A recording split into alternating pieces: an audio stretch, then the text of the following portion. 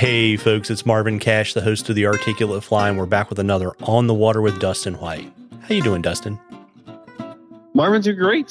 We are starting to cool off a little bit here in our temps here in central Wyoming, so it's starting to get a little bit into that pre-fall weather, so it's nice to have a little cooler temps. Yeah, absolutely. Does that mean it's windy? It always is, but yeah, it's been a bit windy. We haven't had days yet where it feels like it's outright nuking, out there. It's just pretty consistently breezy. Us as guides, we're not really paying too much attention to it, but if you're high sticking from the drip boat with your fly line, it can act a little bit like a sail on you. So the guest in your boat might notice it a little more than we do, but nothing we're not used to at this time of year. Yeah, and you were telling me before we started recording, you've finally been able to fish the lower sections of the reef. Yeah, we've been getting down into town and had a fun day just day before yesterday, throwing hoppers down there, and had some really, really happy fish looking to eat some hoppers. And so that was fun, definitely, to get back into the old stomping grounds, as it were. So yeah, stuff started to shape up like that. A few of our guides have even gone a little further east. So it's been good. They've actually been floating, through town proper. And so we're excited about that we're finally, we're a couple months behind, but finally able to start to see some of those lower stretches. Yeah. And so what do the weed situation look like down there? It's still pretty grassy, in slack water. You're going to have, there's a lot of vegetation that's starting to, accumulate. They've been dropping flows on us. So it's going to take, a little bit for that to keep flushing downstream. With that, a lot of folks might find it annoying if they're fishing the foam line, that they're typically accustomed to. You're going to be getting your flies regardless if you're nymphing, regardless if you're throwing dries, regardless if you're stripping streamers. You're going to start to accumulate some gunk on those. So, try to work on the inside corners, right? Those faster riffly water on the inside is going to be having a little less vegetation than kind of going down the gut or the outside where you see that foam line at. So if you can focus on the inside corners, a little faster water, riffly water, you could get some good presentations without too much moss accumulating on your flies. Yeah, and if that doesn't work, you just practice your slap, right? Exactly, yeah. If you can learn the big horn slap, just make sure to do it the opposite side of the boat than the fish are on. Don't do it over the run you're fishing, but other side and you'll be fine. Yeah. So if we head all the way out to Thermopolis, what are you guys seeing out on the bighorn? Yep. So obviously, like we've seen here on the North Platte, it's going to be a bit mossy. We're seeing pretty decent dry fly action. The trico spinnerfall in the morning, if you hit it early enough, has been really, really productive. So if you're still pretty eager to eat hoppers out there, right now it's caddis. So if folks are wanting to nymph there, having some caddis presentations for those fish definitely is advantageous. They're dropping the flows down to 1300 CFS. Here in a day or so. So, we're going to be seeing fish kind of consolidate into, the choke points folks might be typically accustomed to seeing them in.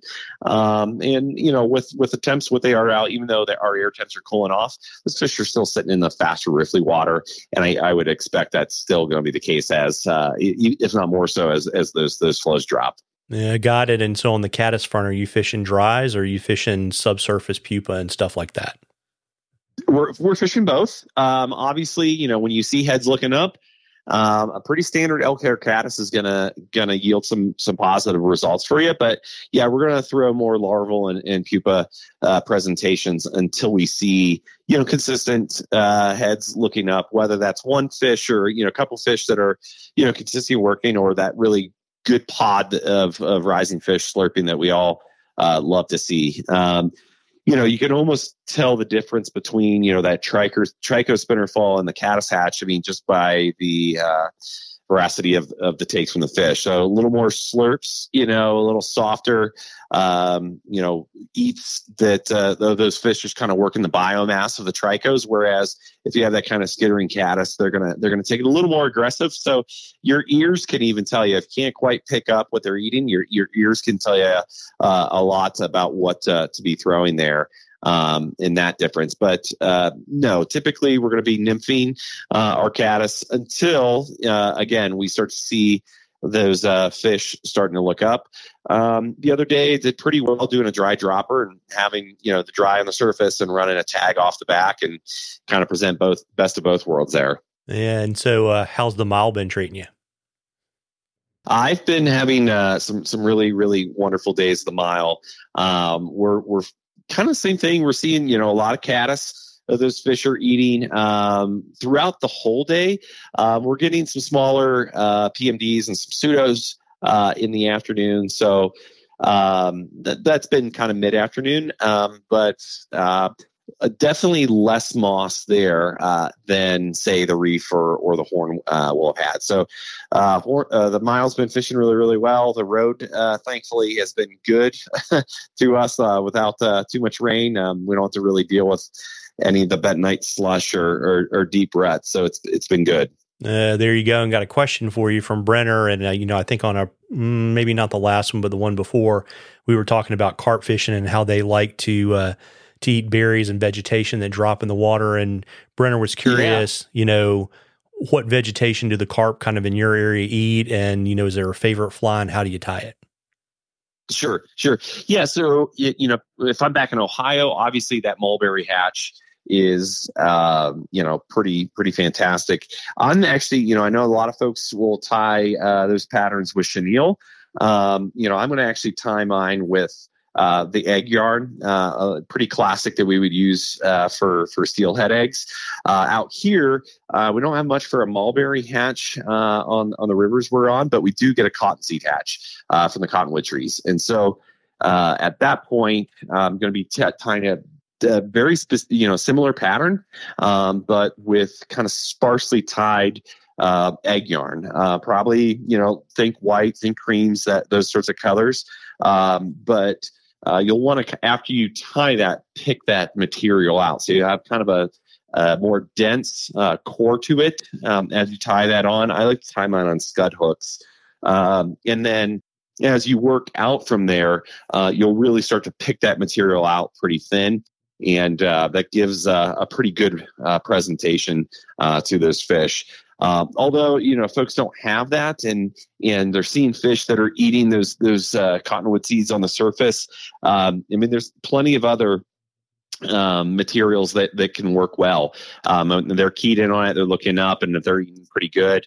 Anything that's, if you even just have, your elk hair caddis, a Turk's tarantula, something like that in your box, if they're keyed in and looking there, and they're really, eating with abandon, just about anything could potentially work. But in terms of really matching the hatch, if what I would prefer to do is tie that with that egg yarn, and then use your bodkin or your pick, whatever you have, start to pick that material out. You could even use your more of the scrap pair of scissors, not your good pair, but scrap pair of scissors, and use the points of that to pick that material out. That gives you a good presentation for that. Obviously, going to be a little tighter on that material with the mulberry patterns, but still the same premise. And do you dress that with like silicone floating and then dry it out with the powder if you have to? Is that kind of how you do it? I probably want to do, I don't typically do the silicone floatant. The powder itself can work, but usually those fish are eating it, and the presentation you're making that to them is a pretty immediate take. So you're looking at that fish that's looking up, so it's a kind of an immediate plop. You really want to kind of bonk them, and then so it seems a bit foreign, a bit weird for folks to. Usually we want this super soft, super delicate presentation on those carp. But especially with the mulberries, back east, if folks have that, really, really kind of plop that down in the water. And those fish kind of key in on that audible sort of impact there. Obviously not as much of the cottonwood seeds, but you pick that out enough with that material, you really don't have to doctor it up, kink it up, or anything like that to keep it floating. Because really a lot of times they're eating just as it starts to sink too. So I don't, if it's starting to sink too much, might throw some of the drying powder on it. But other than that, no, not really with the float we use here.